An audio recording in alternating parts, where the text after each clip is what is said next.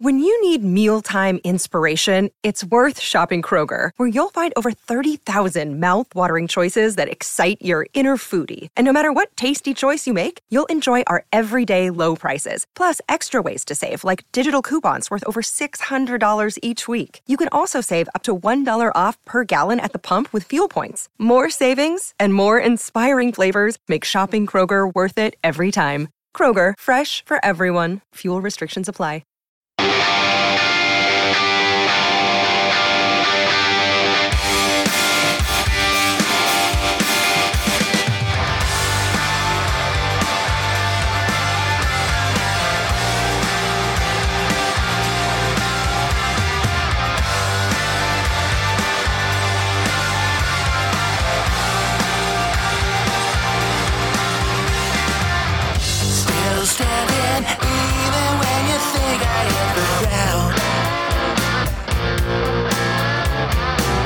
So tired of living on the brink of getting out.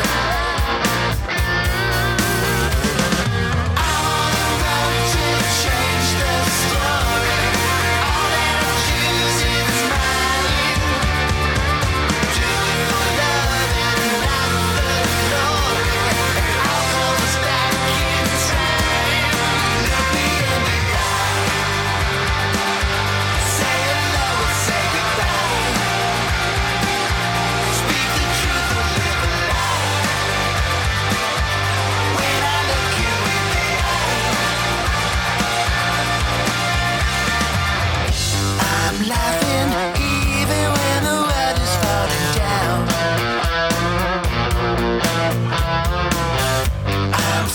What's happening, everyone? Welcome back. It is Jay Scott, and it is the Hook Rocks, the ultimate rock community podcast. Thanks again for tuning in. We always do appreciate it. We also appreciate any reviews and feedback that you always give the show wherever you listen on any platform. So please remember that. We also are a part of the Pantheon Podcast Network, a great network of music-related podcasts, including the official Metallica podcast, the Metallica Report. So please check out that and the other great hosts and shows on Pantheon. You can find them at Pantheon Pods on Twitter, Instagram, and Facebook, as well as PantheonPodcast.com. You can do the same with the Hook Rocks on all three of those platforms. Just search up the Hook Rocks. And don't forget to set your app to automatic download so you get the latest episode right to your phone, and you can enjoy all the old ones we've done. We've had some tremendous episodes since the beginning of the year. We welcome Joe Satriani, Todd Dammit Kearns, the Gems, great Swedish band that's three former members of Thunder Mother. Tuck Smith, man, that guy can write a hook. He should teach a class on it. Great indie artist. And we just had Stephen Piercy from Rat, and we welcome Don Jameson from That Metal Show, and now That Rocks. We did the 10 Commandments of rock and roll fans. So please check out that fun episode. And we've got another great guest for you today. It's a guest that I've been wanting to have for a while. I've been a fan of his music since the Electric Angels days. Which great CD from 1990. I had the pleasure of seeing him outside the Chicago area, I think like 6 years ago at this place called Rock House. He was touring with a couple other guitar players on tour, and he had a solo album out, and I loved his solo music, and I never saw him live. I saw him with Alice Cooper, but just by himself, and I'm like, I have to go. It's 10 minutes from my house, and it was a great show, and to hear his music, which is very rare because he doesn't tour under his own solo albums and songs like he does with Alice Cooper. It was a nice treat for me to hear it. And that guest is none other than Mr. Ryan Roxie. What's happening, man? How are you? What's happening, Jay? That is a great introduction. It really is. Thanks. Oh, I appreciate it. No, that was a great show, man. It was at the Rock House, which is West Dundee, and it was an old movie theater. It was converted into a live venue. And I saw that you were. I remember the gig. I definitely do. It was a very cool gig and a very cool venue. It was with the Planet Axe tour. Yeah, we had Brandon was on the bill, Brandon Gibbs, as well as Joel Cochet, and we called that act we called the night Planet Axe. And I know that Kenny was on drums, Kenny Bailey on drums, and our good very own Robbie Miller on the bass guitar. And Robbie's actually producing some of the new tracks that I'm doing now that I'm recording here in South Africa. That's awesome. Yeah, no, it was a great show. And like I said, I felt like I had to go because you don't really tour just as Ryan Roxie a lot in the States. You're always on tour with Alice and you do that kind of stuff. So I'm like, this is going to be awesome. This is going to be something that, is not a regular thing. So I actually got my son a babysitter, and there's a big difference between touring with Alice Cooper and touring with Ryan Roxie sort of solo stuff. It's the difference of a tour bus versus a rent-a-car, I think. And no one gets beheaded either. I wouldn't say that. There's some beheadings backstage, I think, at one point or another in the evening. I mean, Bobby Miller likes to bring his machete and, I don't know, cut the heads off of, I don't know. The thing is, touring the clubs and doing the club circuit is a completely different thing, but just as rewarding, almost a little bit more intimidating, I might say, than the bigger venues that we get to play with Alice, because, if there's 50, 100 people in a small club, that is like, every single person has got their focus on you. At least with a couple thousand, you see a few of them checking their cell phones, checking their Instagrams, going off to get a beer during the drum solo, whatever, the old, I just think it's one of those things where it's a lot more pressure on the player, the smaller the venue. So that's the good news for any up and coming musicians out there. You're already playing the hardest gigs that you're ever going to have to in your life, because the bigger the gigs get, sort of the easier they get inside your head, I think. That's an interesting perspective. And I agree with that. I mean, especially with the way people are easily distracted these days. People can't put their phones down. I mean, I see it at shows all the time. That's why when I go to a show, and I saw the Rank of Tours with my son, like probably 5 years ago up in Milwaukee, and they made you put the phone in in a pouch so you couldn't access your phone. And the energy was so much different than what it is if you don't, because everybody was in the moment. Everybody was present mentally and physically. And it created a synergy and an energy that I haven't felt in a long time at a show because of the distractions. And when I walked out with my son, I go, that's how a show is supposed to feel like. Everyone's supposed to feel like one unit, concentrating and enjoying the music and the performance. Whereas today it's like people are talking, people are on their phone. It's very difficult. Unfortunately, us as musicians, we sort of always maybe us as humans, I'm not sure, but we tend to always almost attract to the negative or whatever, because we look for the negative comments. There could be 1,000, positive comments on your YouTube, your newest YouTube release, but then there's one negative, and then that's the one that sticks out to you. It's the same with an audience.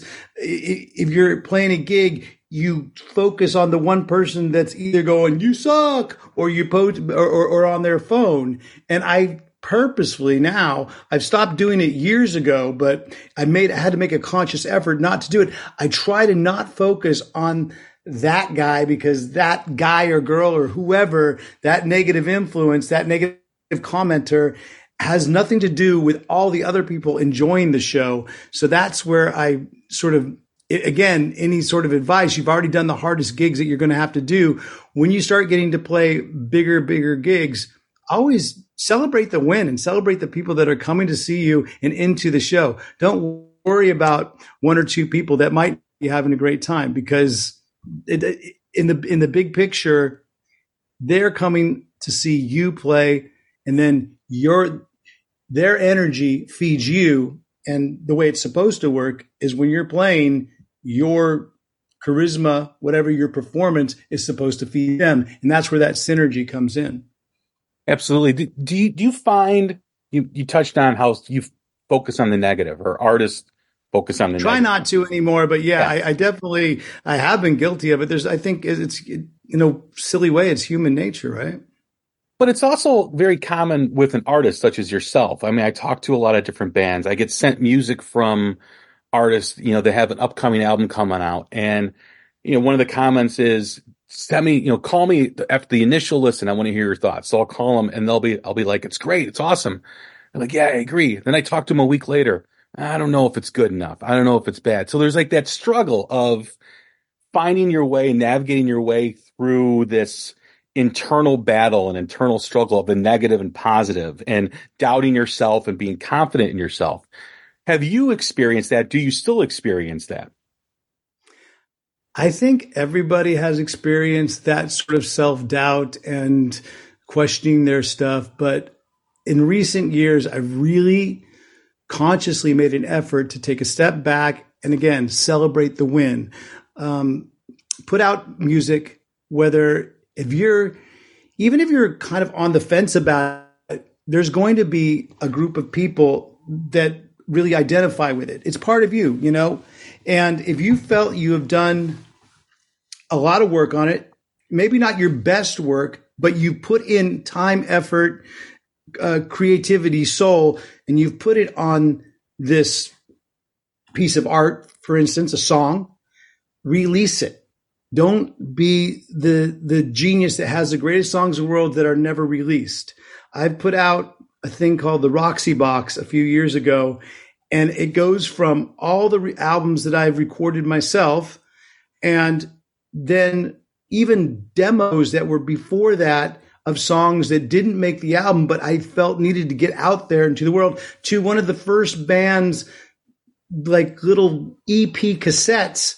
We remastered that onto CD, and I just felt it had to come out there because that was my body of work at that time. And it was over, I think, about 70 songs. So that it's all released out there now. So people can they can go and listen to it for themselves, see what songs they identify with it. It's always great to get a comment or a DM saying, hey, this Bye Bye Kitty song that you did in 1984, 1985, whatever year it was, I really like that song. I was like, okay, I wasn't expecting that, but I felt it needed to come out in the world, you know. But at the time, perhaps I would have never put it out. But now, this thinking that I have is put your art out there. There's going to be someone that likes it.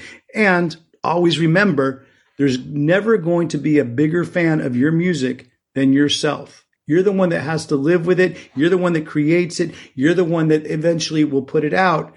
But that also means that you're the one that over scrutinizes it. So don't get into that habit of over critiquing your art and your music. Yeah, that's interesting. I know I want to continue this conversation, but I didn't ask the usual first question that I normally do when I have a first time. I believe in ghosts. And that is really the essence of the show. We always start out the same way every time we have a first time guest such as yourself. And just like every great rock song that has a hook, every rock fan has a moment, whether it's a song, an album, a band, or performance that hooked them on rock and roll. What was it for you? What was the one moment that made me say I want to be a rock and roller? Yeah. It was probably in grade school. When there would be it was a school assembly. I think might have been in the 4th grade, and they call everybody into the school assembly, into the assembly room, and it was all classes. Like, I think I was at 4th grade, 3rd grade. I was young, and there's still a picture of it that I have framed in my house. It's of me just looking up, sitting Indian style, watching a rock band that came to the school to do a free concert. And I just remember them having long hair, loud amps, and I can't remember what the music sounded like, but the picture shows that I was just in awe.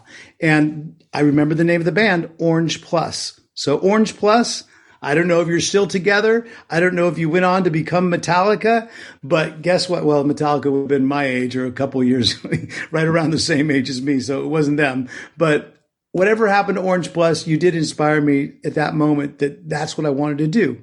And then, of course, the album Frampton Comes Alive, that live album, between live albums for me would be another sort of thing that got me into saying, I have to do this. So whether it was Frampton Comes Alive with his purple hair on that album cover and his Les Paul, or it's Cheap Trick at Budokan, those 2 live albums made me want to play live in front of audiences for the rest of my life. Well, both those albums come from that 70s generation of the live album. And one of the things that's always mentioned with those albums is the energy that they couldn't find on a studio album. You know, Cheap Trick, if you listen to those first 3 studio albums that they had before at Budokan, great albums, but nowhere near the energy that At Budokan had. Same thing with Frampton Comes Alive, same thing with Thin Lizzy, same thing with Kiss, all those bands that released albums. Jay, I would beg to, I'll have that argument with you, because the Cheap Trick, as far as a debut album, you know, pound for pound, top 5 debut albums of all time, with the energy and the attitude. Appetite for Destruction, obviously being our generation, from my generation, I think that's the best debut album of any band for sure since my generation. And that talks about energy as well. But, you know, again, it's highly debated, and those are out there. There's some old schoolers out there going, but wait a second, Frampton Comes Alive wasn't really a live album, was it? It was kind of a studio album, kind of, but the crowd was from Winterland. And guess what? You had that Japanese crowd from Budokan. They had the crowd noise, pumped it, but I don't know if there's any overdubs or anything, because honestly, probably not. Because back in those days, Cheap Trick, well, still to this day, Cheap Trick is always on fire when they play live. It's always a sign of a great band if you have a live show that is consistently great, and you can, you know, vocals are completely in tune, before auto-tune. Yeah. and so those live albums really did. There's something about it, though. There had to be a live element, but I wouldn't be completely shocked if there was an overdub here or there. I've done a few live albums myself. Yeah, I think everything needs to be cleaned up, so to speak, you know, I mean, with a live album, but that's a good way of saying it. Thank you. Well, hey, that's what I'm here for, Ryan. But I think when I look back at those albums, you know, I think when I speak to that energy that Cheap Trick, what I talk about, is because when you hear I Want You to Want Me, the studio version, versus the At Budokan version, I mean, there's a huge level of energy that the studio version just doesn't have. You know what I mean? And I agree with you, that Cheap Trick debut, which I just got on vinyl, a first pressing. I was in California last year, and I was at a record store in Redondo, and I just happened along, and they had a first pressing of the Cheap Trick debut album. I'm like, I have to get that. So I bought the album, and I went to like a U.S. mailbox place, and I packaged it up, and I sent it because I didn't want to carry it on the plane and have something happen to it. So no, I mean, Cheap Trick is one of those bands. Crank up He's a Whore any given Sunday, and you got yourself one of the most energetic rock songs of all time. Yeah. I mean, I just saw them too in Chicago last summer. They played a gig, and I hadn't seen them in 10 plus years. It's been a while since I saw them last before that, and they just crushed it.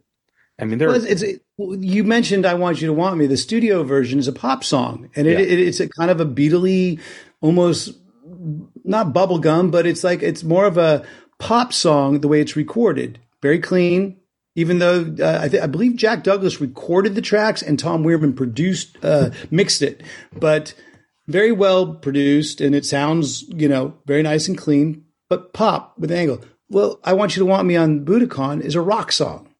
And that's the difference. And that's what I think is another telltale sign of a great rock band, is when your recordings can sound polished and produced and like any Beatles song. But then when you play live, you got that grit and you got that edge. And again, all you have to do is listen to the Rooftop Beatles album or the Rooftop Beatles concert to see that they were a rock band down to the core.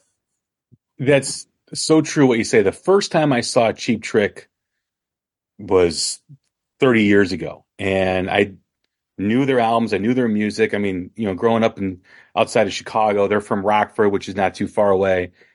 And I remember seeing them for the first time, and I was not expecting the grit and the absolute just in your face rock that they were going to do. And it blew my mind. I'm like, are you kidding me? Like, this is insane. This is great. And that's why I always tell people who haven't seen them, and just judge them on their studio albums. Studio albums are great. I said, but go see them live because it's a whole different experience. Yeah. And again, that's my favorite bands all have that live grit, and they have that. They can be a pop band. I have no problem with it, but when you play live, have that energy that takes it to the top. That doesn't necessarily have to make it heavy metal. Doesn't necessarily have to make it over the top heavy. But that's where the term rock and roll comes from. To me, that's my interpretation of rock and roll. Is a little bit sleazy. Not everything's perfect, but the songs are great and the attitude is definitely there. And if you can see that in a live band, then you immediately, or you can actually hear it on a recording, then I immediately become a fan of that band. Do you think that's becoming lost with the new generation of bands and artists, with the new generation of fans?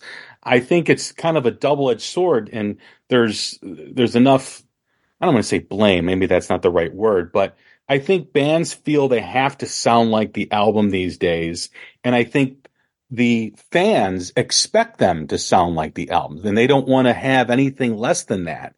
Whereas my generation, your generation, loved the atmosphere of a live show because it was going to be different. It was going to be raw. It was going to be authentic, and it was going to be something that you couldn't capture on an album. Led Zeppelin is one of the prime examples. Their live experience was completely different than their albums. And I just think that, yes, the bands, with whether it's with tracking or whether it's with whatever they use, they're so interested in creating this experience that is a replica of the album, and the fans expect it now, especially the younger generations.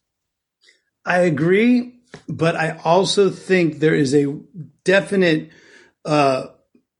need and a definite wanting from the fans to see a raw, exciting new band that comes out that's just guitar, bass, drums. I see it in our own shows with Alice Cooper because we don't have any tracks. The only tracks that happen for our band at a show is like an old sampler that our drum tech, Michael Miller, the great Michael Miller, he hits a button from an old school sampler that releases the scream when Alice's head gets cut off every single night. Or there's like maybe a little piano intro to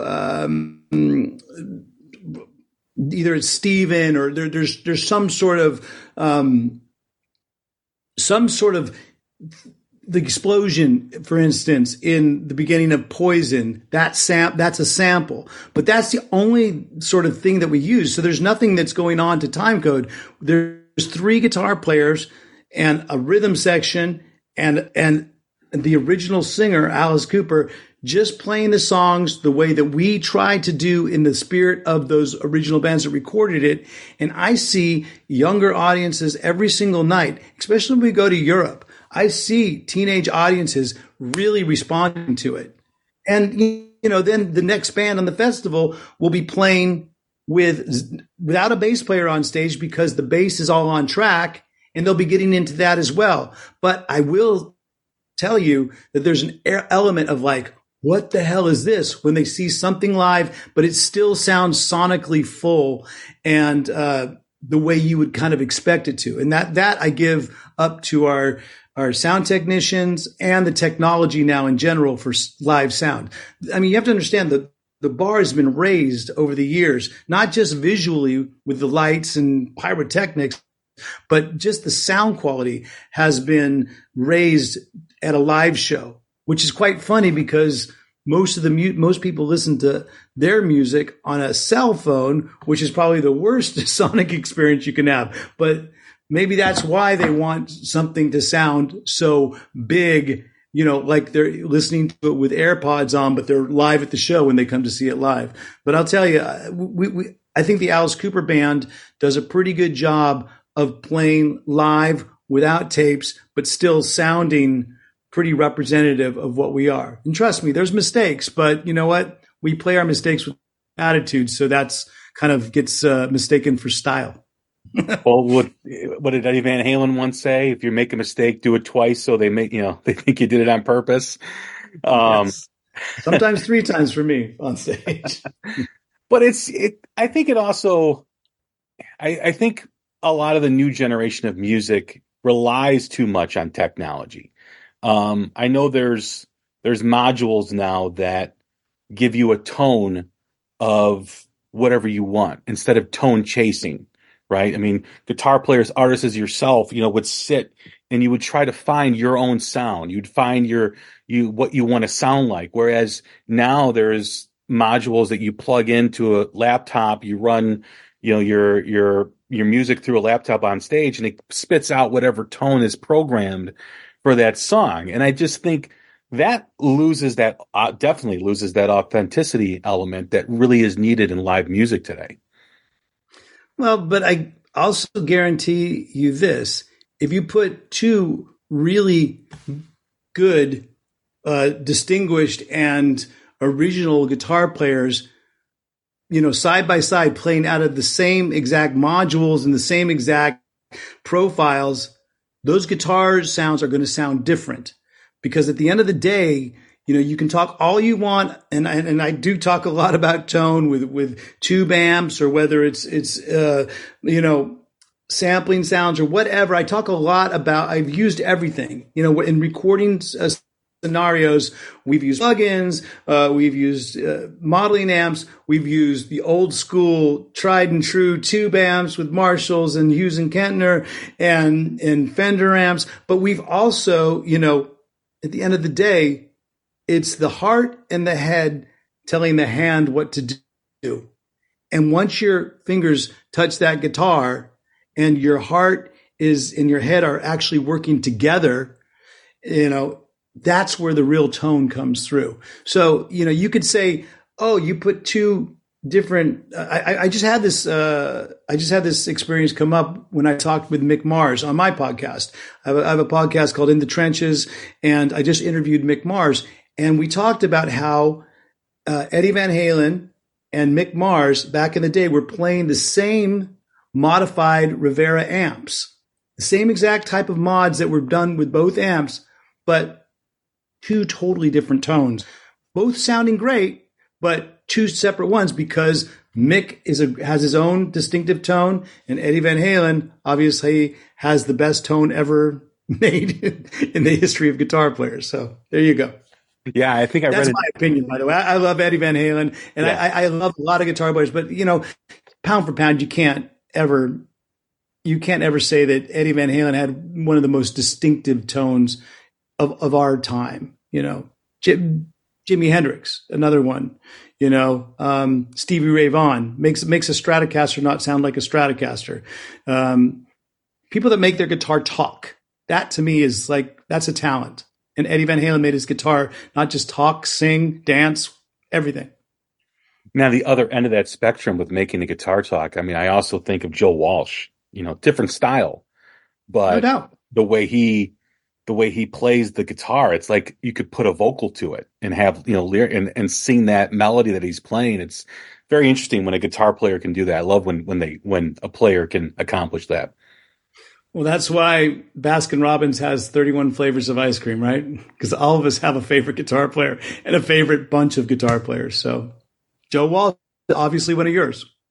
Yeah, Joe Walsh is definitely one of my favorites. Eddie too, Jimmy Page, Richie Kotzen. Kotzen's great tone. Yeah, I had a funny story. When my son first picked up guitar, he noticed that Kotzen was playing a Telly, and I went to this guitar shop, and I'm like, yeah, my son's interested in playing a Telecaster, and the guy's like, well, why? Tell me why. I'm like, well, he really likes Richie Kotzen, and he looked at me, and goes, there's only one guy that can sound like Kotzen on a Telly, and that's Richie Kotzen. Yeah, it's true. So to your point. I like a Telecaster because Prince played a Telecaster. Right. And he had an original tone. He had an original sound. But I mean, certain guitars, certain players, you just equate. I'm very thankful that I've been able to play all through my years with Alice Cooper. I've been able to play kind of a spectrum of guitars because of all the great bands that Alice had put together before I joined the band, all those amazing guitar duos and all those songs that came out, whether it's, Steve Hunter and Dick Wagner or the original OGs, Glenn Buxton and Michael Bruce. These guys, they basically keep me employed because of those great songs, those well-recorded songs. We're still playing them today for audiences. But, all those sounds and all those different types of eras of Alice Cooper, I would play a certain guitar for what would fit the song. If it was, the Poison era, maybe I'd use a Flying V or an Explorer. Or if it was an old school Alice Cooper original band, maybe I'd play an SG or a Les Paul. And, now with the newer stuff that we just released on this new studio album with Road, with Alice Cooper, I get to play a Rock and Roll Relics Revenge, which is a Roxie Revenge model that they have made for me, but really great guitars in their own right as well. So I'm very lucky that I get to not just have one guitar that I play, but a spectrum of them. Hello, Pantheon Podcast listeners. Christian Swain here to tell you more about my experience with Raycon earbuds. Our family now has 3 pairs of Raycon earbuds around the house, and my wife just grabbed a pair of the Headphone Pros to replace some headphones from a company that was double the price. And yes, she loves them. Now, if you haven't pulled the trigger on a pair of Raycons, or even if you have, but you're in the market for another pair because they're just that good, well, now is the time to check them out, because they just launched their upgraded model of the best-selling everyday earbuds. With Raycon's upgraded everyday earbuds, now you also get active noise cancellation, ergonomic design, and multi-point connectivity that lets you pair with 2 devices at once. New quick charge function, 3 customizable sound styles, plus awareness mode. Available in a variety of vibrant new colors to complement any and all skin tones. I even have a pair of earbuds in a cool green color. I have tried just about every earbud known to humankind, and these Raycons are fantastic. Seriously, if you've been wanting to check out Raycons, there truly is no better time. You're going to ask yourself why you didn't check them out sooner, and Raycon offers a 30-day happiness guarantee. So what are you waiting for? Go to buyraycon.com/Pantheon today to get 20% off your Raycon order, plus free shipping. That's right, you'll get 20% off and free shipping at buyraycon.com/Pantheon. buyraycon.com/Pantheon.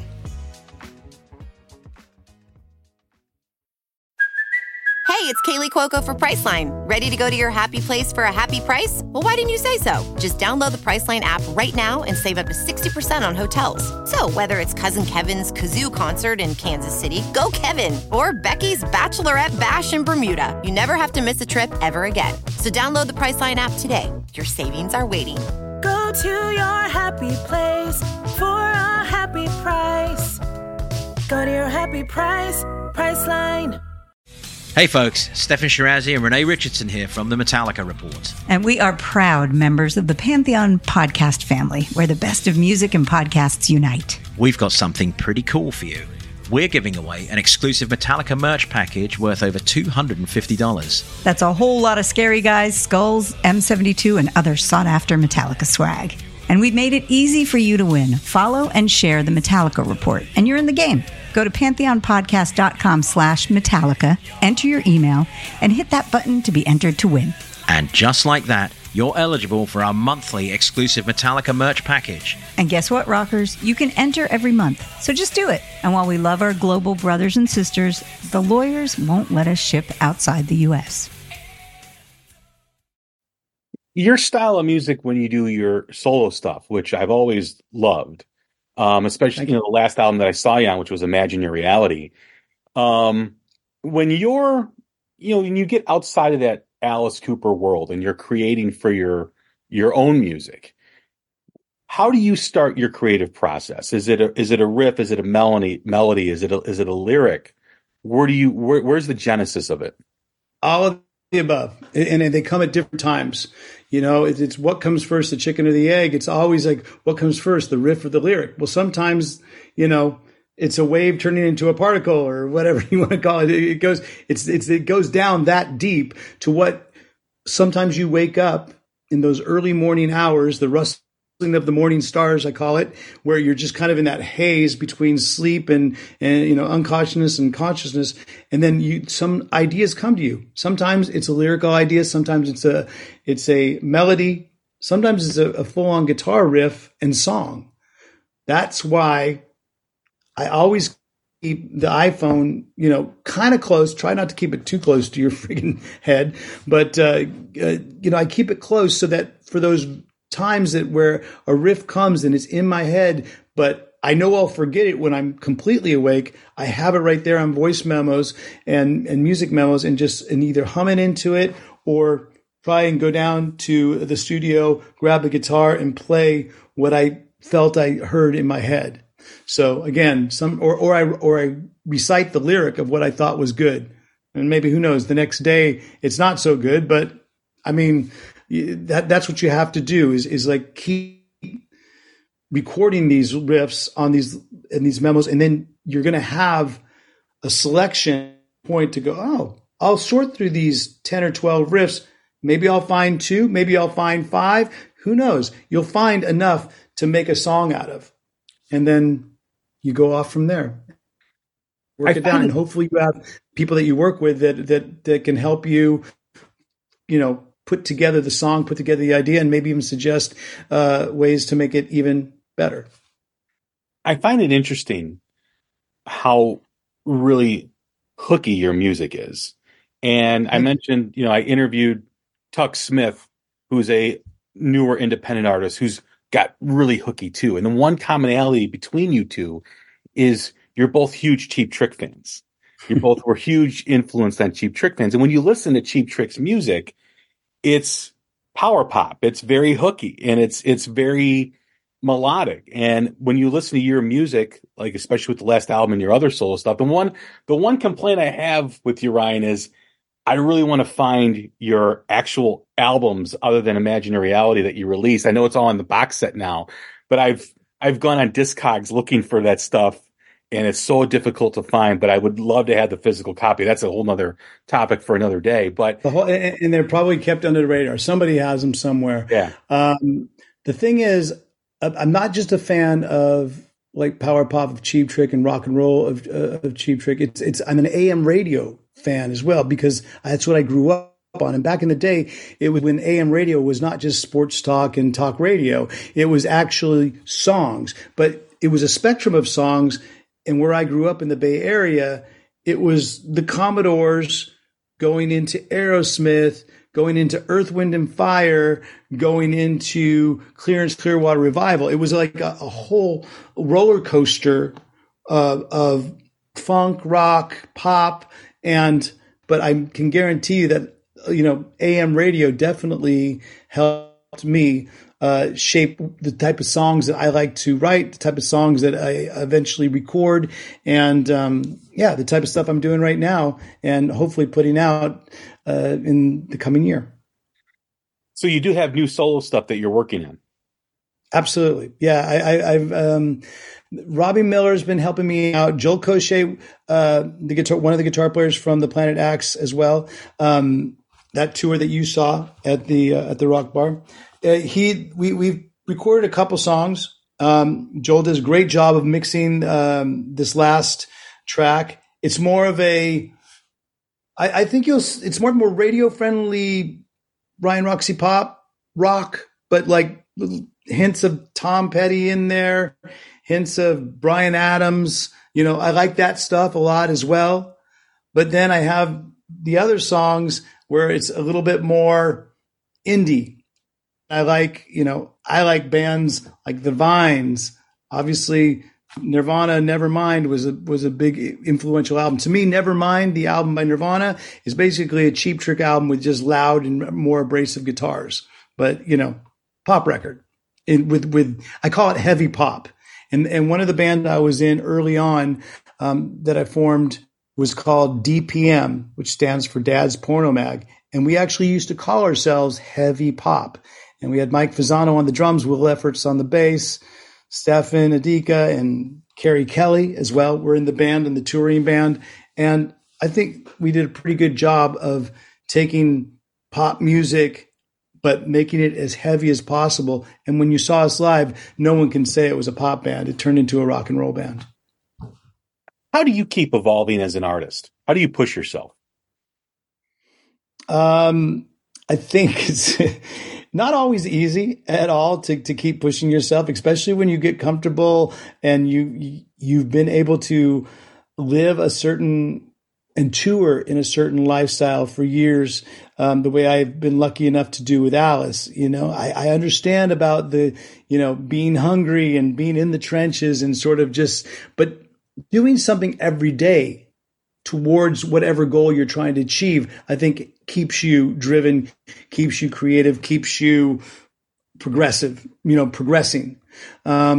Looking up to people, having good role models. Luckily I have the best entertainment role model, and he's been my boss for over 25 years with Alice Cooper. To see, like, of all guys that you'd say, well, how do you keep evolving? How do you keep driven? I just look at Alice Cooper on stage. I look at him making album after album, studio album after studio album, doing one project to another, whether it's the radio show to the new radio show or whatever, fingers he has his hands in, project wise. I just look up to him as that's the way you keep evolving, is you just keep creating, you keep doing, you not to say that you blindly do it, you think about it, but do something a little. And it doesn't mean that you have to do it every single day for hours and hours. I appreciate it, and I applaud anybody that says they practice, until their fingers bleed every single day, because you're going to get good at your craft, no doubt about it. But you don't have to, in the sense of, if you put a little bit of work in each day and you're focused on the end result, and you actually are visualizing how you feel at that end result, it's going to happen. If you say it's going to happen, it's going to happen. But put in the work. You don't wish it. You don't dream it. You put in the work a little bit every day, and that end result will happen. Where do you find your inspiration these days? I mean, you've been in music for so long. There's a lot of new music. I mean, do you draw on new music? Do you try to find something that you've never heard? I listen to, I listen to new bands. I get discover. It seems like I discover new bands every single day, every single week. I have a weekly radio show called the Roxie Rock Show on Monsters of Rock Radio, where I get to play not only a bunch of my own music and projects that I've been involved with, but I get to play newer bands as well. There's some new punk sort of band. There's a girl named Karen Diox with, what's the song? Sick Ride. Karen Dio, Sick Ride. Look it up. You won't be disappointed. Actually, another band that I listened to and got turned on through her was a band called Dinosaur Pile Up. I'd never heard of Dinosaur Pile Up until this last week, but you know what? They have a song, Backfoot. Oh my God. The song, the song might be a couple years old. First time I'd ever heard it was this last week, and it killed. It killed. I'm sure there's a lot of people maybe listening right now going, oh, I know Dinosaur Pile Up. What are you talking about? But there again, there's a lot of bands out there that sort of fly under the radar, and maybe they come to you at a certain time. Again, another way that I can get inspired by new bands and discover new bands is just hit the radio button of any song I like. If you put on a good song and then I hit the radio button, the old technology algorithm will put songs that are similar that I've been turned on to countless bands because of that radio feature in a bunch of streaming platforms. I think that's a great thing. Hearing you talk and knowing how I am with music is we still find the inspiration in it. We still find the great new artists. When someone tells me new rock music sucks, my first response is, you're not listening. You're not searching it out. You're not searching it out. I mean, and I keep a bunch of bands again on the phone so I can listen to it later. I write the names of the bands down. I mean, there's so many out there. There's so many out there. But again, just go to find the song that you like, the band that you like, and then just hit radio. And I'm sure there's going to be you'll discover another band within 20 songs of that playlist. Does the podcast and the radio show help you? You said, you get inspired by new bands, but is it still keep you as the fan that you once was that day when you saw Orange Plus? Does that give you the ability to do that? Might make me even more of a fan of the artists that I interview, because honestly, sometimes I don't know a lot about a certain artist and I just know them from maybe this song or this body of work that they've done. Never met them, never talked to them. And then I sit and talk with them and we have a little retrospective about their career. And you realize, like, holy crap, they've put in the work, and their stories will always surprise you and inspire you. So yes, I would say definitely the podcast keeps me inspired, might even make me more of a fan of the artists that I interview than before.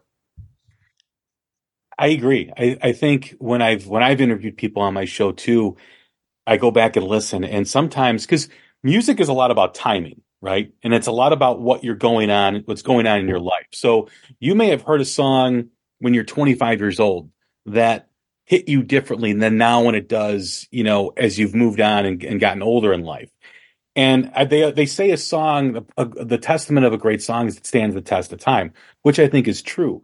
But I think even more so, a great song evolves with you, right? And it has different meanings at different points in your life, and it gives you different perspectives. I think that really is a true masterpiece. I agree. Much agree. Yeah. What song is that for you? Jeez, I think if I were to pick a few of them, I would say Kashmir from Zeppelin. When I first heard it when I was a kid, it means something different to me than now. It was more of a vibe when I was, when I first heard it when I was younger. Now it's more about the journey. It's more about a metaphor of a journey in life, if anything, and reflecting. I'm bumping up against 50 here. So that's really reflective, when You're a child. Come on now. You're a new schooler. Yeah. Welcome to the 50 Club.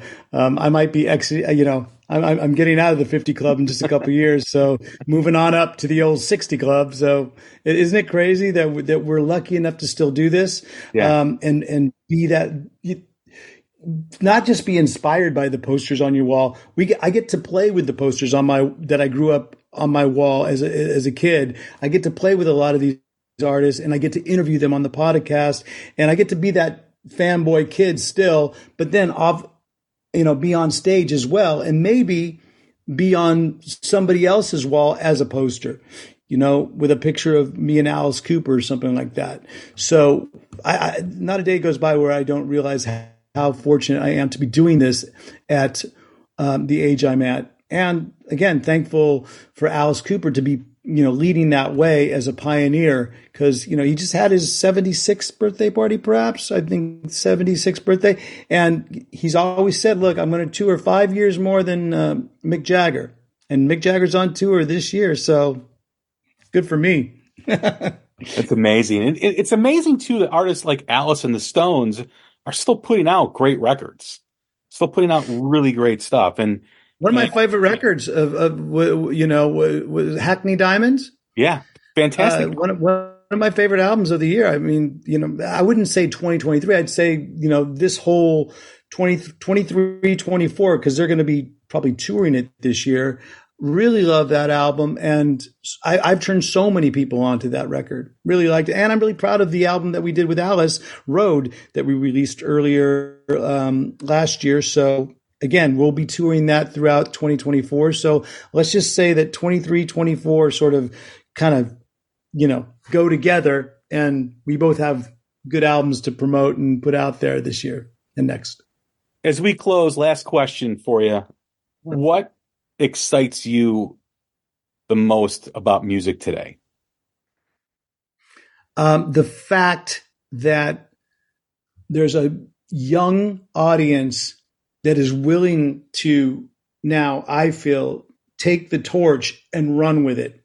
There's definitely influence that I see through these younger bands that have ties to the old school bands, whether it's Led Zeppelin as an influence, if you go with Greta Van Fleet, or whether it's more of a punk rock vibe that you have influence from, whether it's like, a band like Starcrawler, for instance, with Arrow Wild being like, taking the baton from Iggy Pop and just, or even the guitarist with White Stripes. It's like there's definitely an evolution happening with rock and roll, and I'm happy to see that there's a younger generation that is taking it under their belts, and the kids are going to be all right. That Who song, the kids are all right. The kids will always know, the kids will be all right. Hopefully there'll always be room for guys like us to be on stage. And, if we want to, hey, you want to look at what I've done my whole entire career. You want to look, I'm still trying to bring my live performance as best I can with as much energy as I can. You want to look as an inspiration for you to help you with your band? Great. I'm willing, ready, and able to pass that torch of rock and roll on to you. Ryan, it's been a blast, man. Better than I could have anticipated. I really love the conversation. Thank you, Jay. Let's do it again sometime. And thanks always for you, the listeners, going to check out any of the new music that we have. It's all my info and stuff is just ryanroxie.com. So go check it out if you want to hear more. And all Ryan's information will be in the show notes while you're listening. So when you get done listening to the conversation, click on one of those links on his social media or his streaming on Spotify. You can check out his solo stuff, which is under the radar, but it's really, really freaking good. So check that stuff out. Once again, I'm Jay Scott. Thanks to our guest, Ryan Roxie. This has been another episode of the Hook Rocks, the Ultimate Rock Community Podcast. Stay healthy, take care of each other, and we will talk soon. Thank you. I never said I wanted to be leader. I only want to follow the right path. Please help me remember these words.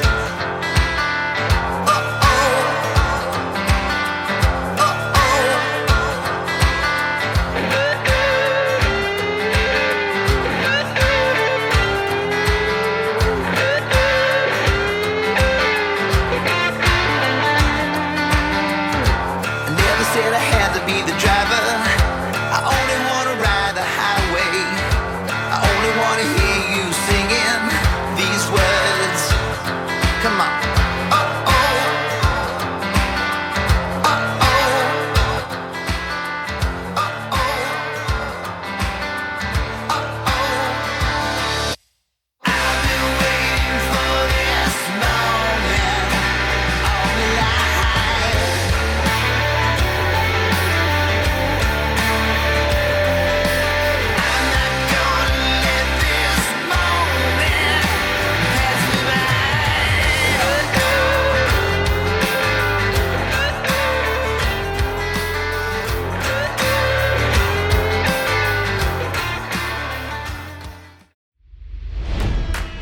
It's NFL draft season, and that means it's time to start thinking about fantasy football.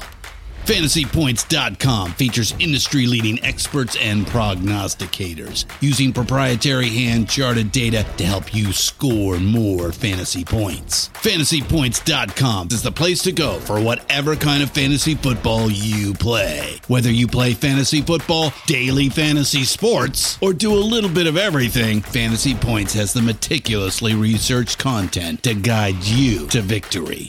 And why wait for the fall? Fantasy Points also covers the new spring football league, the UFL. Join the guru, John Hansen, Scott Barrett, Joe Dolan, and other massive names in the fantasy football universe with an exclusive offer. Use code Pantheon for 15% off any Fantasy Points package, including the all-in package, with access to every article, tool, and data nugget that Fantasy Points has to offer. That's FantasyPoints.com and code Pantheon for 15% off at Fantasy Points. FantasyPoints.com, code Pantheon. Score more fantasy points.